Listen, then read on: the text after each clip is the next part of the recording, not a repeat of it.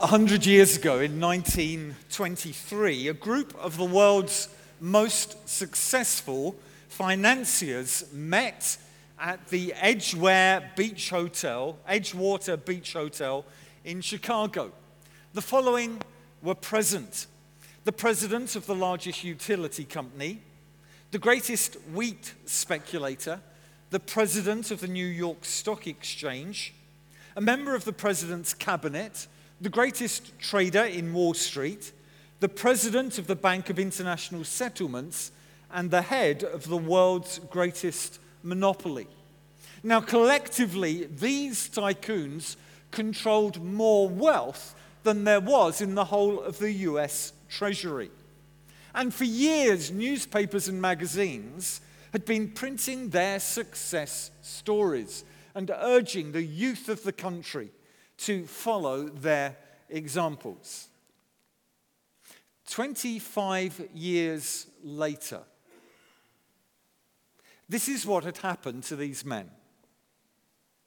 The president of the largest independent steel company, Charles Schwab, lived on borrowed money for the last 5 years of his life, and he died broke. The greatest wheat speculator, Arthur Cutten, died in Chicago, insolvent. The president of the New York Stock Exchange, Richard Whitney, served a term in Sing Sing prison. The member of the president's cabinet, Albert Fall, was pardoned from prison so he could die at home. The greatest trader in Wall Street, Jesse Livermore, committed suicide. The president of the Bank of International Settlements, Leon Fraser, committed suicide. And the head of the world's greatest monopoly, Ivar Kruger, also committed suicide. All these men had learned to make money, but not one of them had learned to live. This morning, we're dealing with a subject that hits head on the materialistic age that we've been brought up in and shaped by. Perhaps if you were brought up somewhere other than a first world country, you may have escaped that trap. But for us here, the vast majority of us here, we have been brought up, we have been shaped by this materialistic culture. And furthermore, this love of money and possessions so characterizes our age that it has swamped the way that many Christians think and act. So much so that I have no doubt that much of what I will say will provoke and will upset many of you here this morning. Probably more than any other subject, it will set people here thinking of excuses why they shouldn't do what God's word says. And most of those excuses will be dressed up in religious language and decorated with secular common sense. But let me remind you, my task isn't to say what you want to hear, but it is to declare what God's word clearly reveals. That is what we stand on as a church here at Charlotte Chapel. And therefore, as we come to this subject of giving, I plead with you to let God's word challenge our thinking and shape our behavior, even when it hurts. Now, we're looking at 2 Corinthians 9, and the context of this passage is to do with a special collection that was being made by the Corinthian church for the Christians who were living in Judea, who were suffering during a time of severe famine. And Paul has urged them to complete what they started. And he's also written about those who've been appointed to transport the gift to Jerusalem. And then in verse 6, he gets down to some very specific principles about Christian giving. The first is this. I want us to notice Paul's concern, and it is to give generously to God. Paul's concern is to give generously to God. And look, I'm afraid we can't avoid this. I'm afraid we can't gloss over the subject. For Paul's explicit concern in these verses is to encourage the Corinthian Christians to give abundantly to God's work. And he backs up that challenge in three ways. Number one, he says it's pictured in nature. It's pictured in nature. Verse 6, whoever sows sparingly will also reap sparingly, and whoever sows generously will also reap generously. Or go on to verses 10 and into verse 11. He says, now he who supplies seed to the sower and bread for food will also supply and increase your store of seed and will enlarge the harvest of your righteousness. You will be made rich in every way so that you can be generous on every occasion. You see, here are illustrations which are drawn from nature. And Paul says the more you sow, the more you will receive. It's a principle that they'd be familiar with. And Paul says this applies in the realm of giving as well. The more you give, the more you will be blessed. And his argument is, so therefore give generously to God's work. So it's pictured in nature, but secondly, he says it's portrayed in Scripture. You see, commentators see in these verses a number of allusions to Old Testament passages, notably from the book of Proverbs. See if you can see how they are echoed by Paul. Let me just give you three passages. Proverbs 11, 23 to 24. One man gives freely, yet gains even more. Another withholds unduly, but comes to poverty. A generous man will prosper. He who refreshes others will himself be refreshed. Or Proverbs 19, 17. He who is kind to the poor lends to the Lord, and he will reward him for what he has done. Proverbs 22, verse 9. A generous man will himself be blessed, for he shares his food with the poor. And then, of course, in this passage we're looking at, there's also an echo of what Jesus himself said on this matter. There in Luke 6, verse 38, Jesus said, give, and it will be given to you. A good measure, pressed down, shaken together, and running over, will be poured into your lap. For with the measure you use, it will be measured to you. So Paul bases his challenge to give generously to God, not only because the principle is pictured in nature, but also because it is even more clearly spelt out in the Scriptures. But an even greater reason to rise to this challenge is because, thirdly, it is patterned in God. It is patterned in God. In other words, Paul is saying that we should give generously because this is what God does. He's already hinted at this there in chapter 8, verse 9. Just go back a little bit in the passage where he says, for you know the grace of our Lord Jesus Christ, that though he was rich, yet for your sakes he became poor, so that through his poverty you might become rich. And then at the end of this chapter, verses we read earlier, comes the clearest indication of God's giving character, that this is his nature. Verse 15, thanks be to God for his indescribable gift. What is this gift that's being referred to? Well, it's the giving of Jesus. He is the most obvious proof that God is a giving God. He gave us Jesus. It's a theme he later picked up in when he was writing to the church at Rome, there in Romans chapter 8, verse 32. He writes this, he who did not spare his own son, but gave him up for us all, how will he not also, along with him, graciously give us all things? God is a generous God. This is his nature, and we see it most clearly in Jesus. Look, can I just take a bit of time out here? Because you may be here, and this may be one of the early occasions you're you've been in Charlotte Chapel, or you may be here and you're not a Christian, and you think, immediately you're thinking, this service is playing into entirely what you think Christians are about, what the church is about. Give money, you know? And you think that's what we've seen, all those televangelists and the like. It's give money. And so you've come into this church and you thought, no surprise, they're on about money. Can I just tell you, if you're new to this church, you will hardly ever hear a sermon on money. The only time something like this will be picked up is on extraordinary occasions like this, the beginning of the year, when there's a particular need, or when we actually come across it in the regular expository preaching of God's word.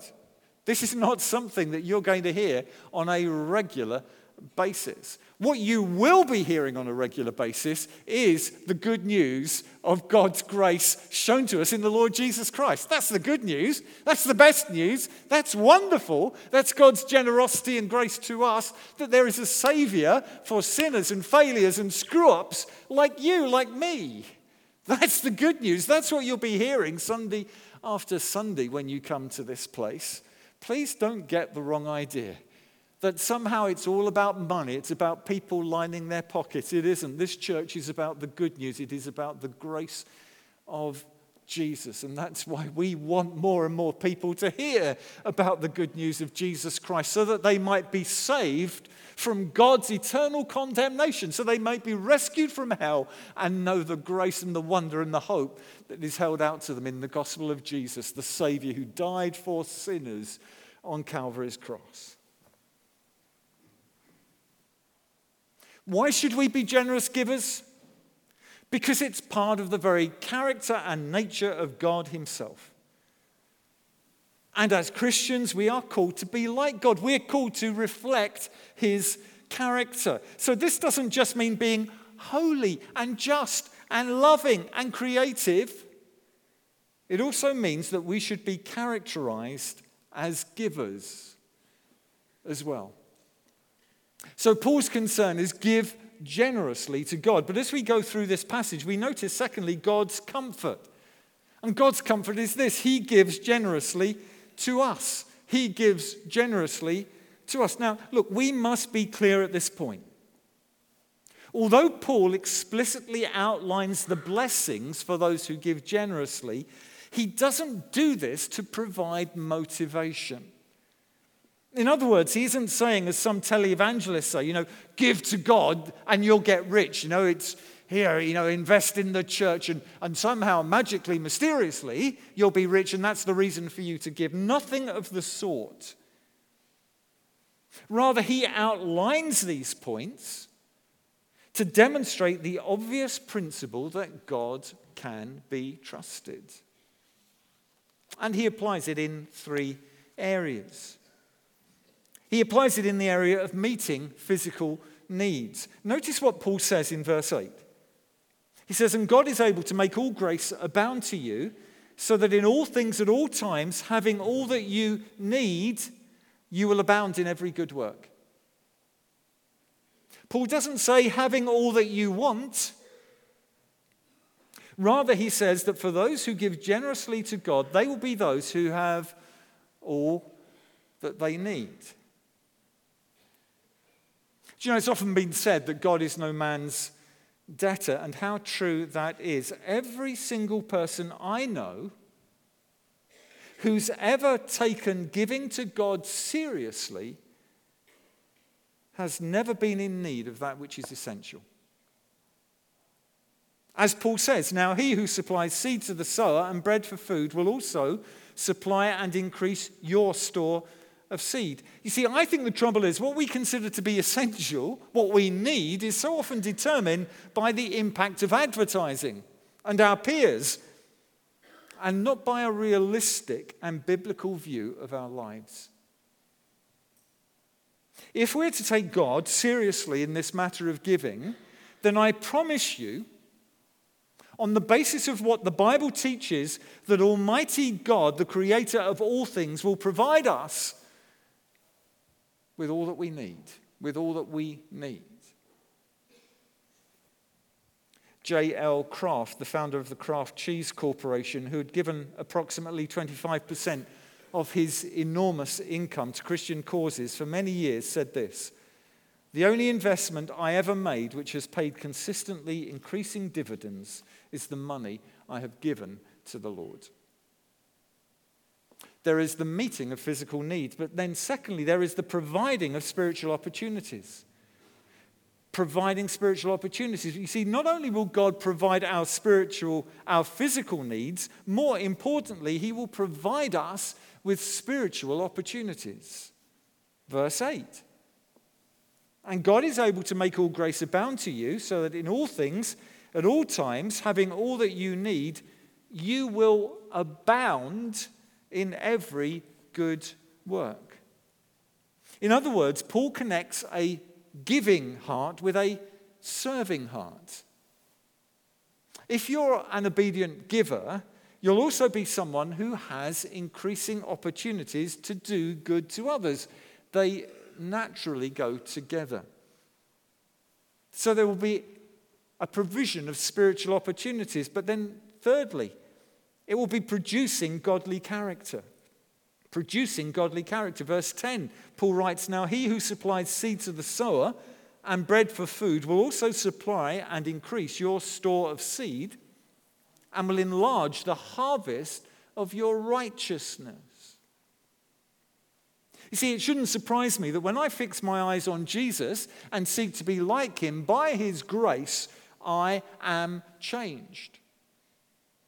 You see, unlike the televangelist, Paul is not saying give to get. He's not saying that your own material prosperity is guaranteed to increase. But he is saying that the result of you trusting in Jesus will mean increasing spiritual usefulness. You see, these are some of the glorious byproducts of taking God's word seriously in this whole matter of giving. We probably never imagined that the generous giving of money can have such an impact in so many ways for the kingdom of God. And maybe one of the major reasons that we see gospel weakness today in this land is that we're such blind followers of materialism and haven't yet discovered the blessing and joy of generous giving. So there's God's comfort as well as Paul's concern. But thirdly, let's talk about our conduct. For practical obedience is required. Practical obedience is required. You see, here's the bottom line. This is the application. This is where the rubber hits the road. This is where the principles that Paul has laid down are to be put into practice. It's summed up in verse 7. "Each of you should give what you have decided in your heart to give, not reluctantly or under compulsion, for God loves a cheerful giver." I think there are two things that we need to say at this point. Let's talk about the amount. The amount. You see, this is the big question. How much should we give? But as Graham told us earlier, we're not told. The passage before us, each one of you should give what you have decided in your heart to give. So there's no legalism here. There's no set requirement. What we do know, however, is that it should be in proportion to our income.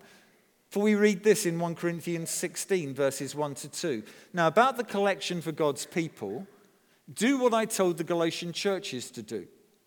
On the first day of every week, each one of you should set aside a sum of money in keeping with your income." You know, so often we hear the Old Testament expression tithe used. Graham, again, used it in the talk. It means 10% of our income. But Paul never mentions a tithe. I do think, however, it's fair to say that he wouldn't have expected New Testament believers to give less under grace than the Jews did under law.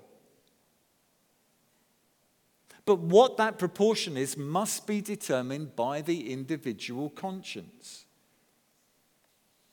I love how C.S. Lewis wisely summed the matter up. He said this: "I do not believe one can settle how much we ought to give. I am afraid the only safe rule is to give more than we can spare. And John Wesley said this: any Christian who takes for himself more than the plain necessities of life lives in an open, habitual denial of the Lord. And Wesley lived what he preached. Sales of his books often earned him £1,400 a year, which in those days was an enormous amount. But he only spent £30 on himself and he gave the rest away. He always wore inexpensive clothes and dined on simple food. If I leave behind me £10, he once wrote, you and all mankind bear witness against me that I lived and died a thief and a robber. You see, here's the challenge. God calls upon his people to be like him, to be sacrificial givers. And in many majority world areas where the church is flourishing, that is most obviously seen. There's a delight, there's an eagerness to give. The offering is the favorite part of the service. I read of one African community where the dancing and celebrating is not centered upon the singing, but it breaks out when it comes to the offering. And my son worked for a while in Uganda. We went out to visit him. We went to a church there, and sure enough, it came to an offering. And folks were dancing down the aisle to give their money, full of joy. And my son and I, well, particularly this old white guy doing his white man dancing, going down the aisle with the money, because it was just wonderful. It was glorious, as opposed to something of the experience here in the West.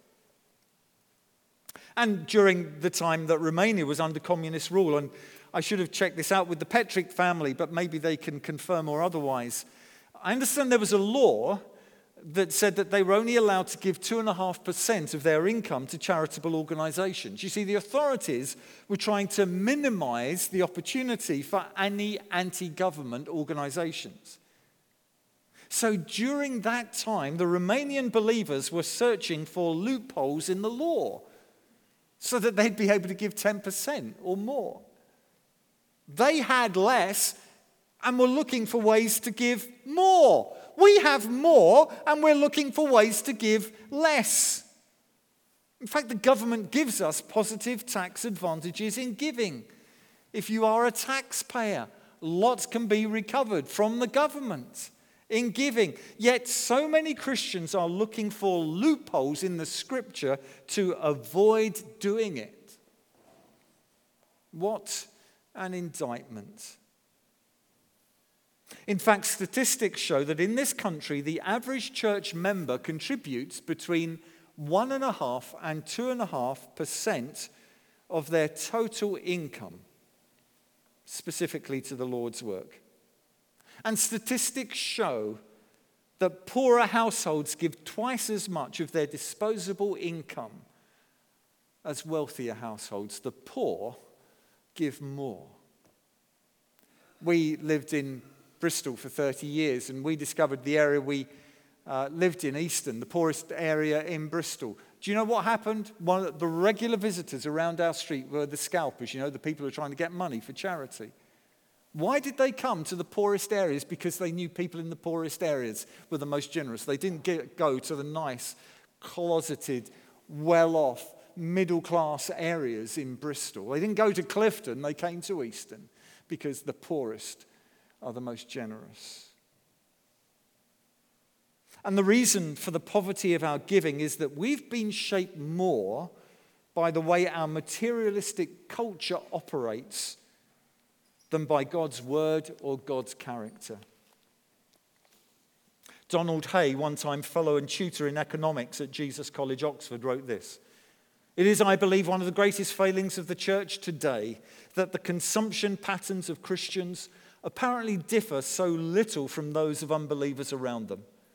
There could be no better indication to our materialistic neighbors that our faith means very little to us than there should be no difference in the very area in which our materialistic society is dedicated, the accumulation of possessions." The amount. But then there's the emotion spoken of here. Verse 7, each one of you should give what you have decided in your heart to give, not reluctantly or under compulsion, for God loves a cheerful giver. And you'll probably be aware that the literal translation of that word cheerful giver, it means God loves an hilarious giver. You see, we're not into making people give because of guilt. Some charities do that. You'll see some of the adverts on TVs, and you'll see starving children, or you'll see caged animals. But the Christian is not to be motivated on the basis of guilt. Rather, the real joy comes when there is an opportunity to be like Jesus, when there is an opportunity to serve others. Paul writes this back in chapter 8, the first 4 verses of that chapter. And now, brothers, we want you to know about the grace that God has given the Macedonian churches. In the midst of a very severe trial, their overflowing joy and their extreme poverty welled up in rich generosity. For I testify that they gave as much as they were able and even beyond their ability. Entirely on their own, they urgently pleaded with us for the privilege of sharing in this service to the Lord's people. See, the trouble once again with the church in the West is that it does not seek its joy in serving Christ, but it seeks its joy through material possessions. And I want you to understand that the reason I'm dealing so strongly with this subject is not primarily in an attempt to improve the church's finances. Now, some of you probably thought, that's what they did. They said to Andy, get up there, preach a sermon on giving, and then that will really help our church finances, and that's what it's going to be about on that Sunday. And Andy, you try and use that emotional pressure and whatever poor powers of oratory you may have to try and get people to give more money.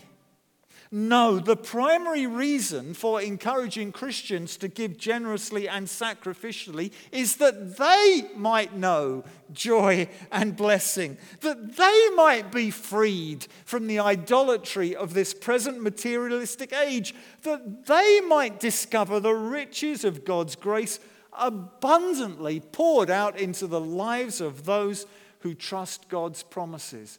My friends, this is not some manipulative event. This is not some, let's keep Charlotte going, let's try and develop our name. I couldn't care less about the name of Charlotte Chapel, and neither does the leadership. What we care about, first and foremost, is the name of King Jesus, and we want him to be glorified, and we want him to be known, and we want men and women in the city of Edinburgh and beyond to come to saving faith in Jesus Christ. That is our call, that is our vision, that is our mission. You see, the first thing we should do whenever any money comes in is to set aside the proportion that we believe should be God's. And then we work out the rest of our finances. We do not give him what is left, but we give him what is best. It's a good discipline, it's a good habit, particularly if you're younger and you're establishing a home, to try and have some way of accounting, working through how you're going to be spending your money. And when you do that, don't go through and say, I need this, if we're going to get Netflix and this and that and that and the other, and let's see what we've got left over. Oh, that's great, we got £2 that we can give the church. You don't start that way. When you're putting together your budget, you first of all start with what you believe is right under God to give to his people, and you give it to the church. And then you work out the rest of your budget accordingly. As George Muller said, God judges what we give by what we keep. But someone says, well, what about my future? I'm saving up hard so that in due course I can, have a nice house and marry a partner and provide for any kids that we have. Well, all I know is that the best thing we can leave our children is an example of obedient and godly living. That will benefit them more than any large legacy ever will. Indeed, to imagine that money can bring happiness is the biggest lie of our age, and we are fools if we perpetuate the myth. Just listen to the testimonies of these multimillionaires. I have made many millions, but they have brought me no happiness. That was John W. Rockefeller. The care of $200 million is enough to kill anyone. There is no pleasure in it. So wrote W.H. Vanderbilt. I am the most miserable man on earth. That was John Jacob Astor. I was happier when doing a mechanic's job. Henry Ford. Millionaires seldom smile. Andrew Carnegie. But I must hurry on. Let's conclude by looking at the consequence. What is the consequence to all of this? And it is this: God is glorified and we are blessed. God is glorified, we are blessed. Let me quickly say why. First of all, there are more possibilities to give. 2 Corinthians 9:11, we read it, you will be made rich in every way so that you can be generous on every occasion. Isn't that great? God gives more to us so that we can give back more to him. In other words, as God blesses our giving, it won't be so that we can have more to keep for ourselves, but rather that we can know the further joy of giving again. Secondly, there is more praise of God. We read this, verses 12 to 13. This service that you perform is not only supplying the needs of the Lord's people, but is also overflowing in many expressions of thanks to God. Because of the service by which you have proved yourselves, others will praise God for the obedience that accompanies your confession of the gospel of Christ. People will praise God for your obedience. There is more praise of God. Lastly, there are more prayers for you. We read it, 2 Corinthians 9:14. And in their prayers for you, their hearts will go out to you because of the surpassing grace God has given you. More prayers for you. People were praying for the Corinthian church. Oh, Lord, thank you for the Corinthian church. Thank you for the generous way that they gave. Thank you for them. Lord, we pray for them. We pray your blessing. Look, there are envelopes there for church members. Please do pick them up after the service. Go and have a look. Yours will be there. But I would plead with you, whoever you are, here this morning, forgive us that it's been about money. Forgive us that this service is overrun by quite a bit more than it would normally do so. But these are important matters. For your blessing, for the glory of God. These are matters we cannot idly go by. And I want you, before God, if you are a follower of Jesus Christ, to work out, even at lunchtime, to sit down and work out, get out a piece of paper and work out what it is you believe you should be giving to God. And if you haven't yet started this grace of giving, that you would do so. And that you'd know the blessing and that you would leave a legacy to children and others behind who said that one trusted in the promises of God. Let's pray. Father, we thank you that you are a giving God. And Father, we realize that a subject like this cuts right into us in our materialistic culture. We really don't see how much we've been infected by the culture in which we are living, the spirit of the age in which so much depends on our comfort and our well-being and what we have and our status and our standing. Oh, Father, first and foremost, may we be those who trust in Jesus.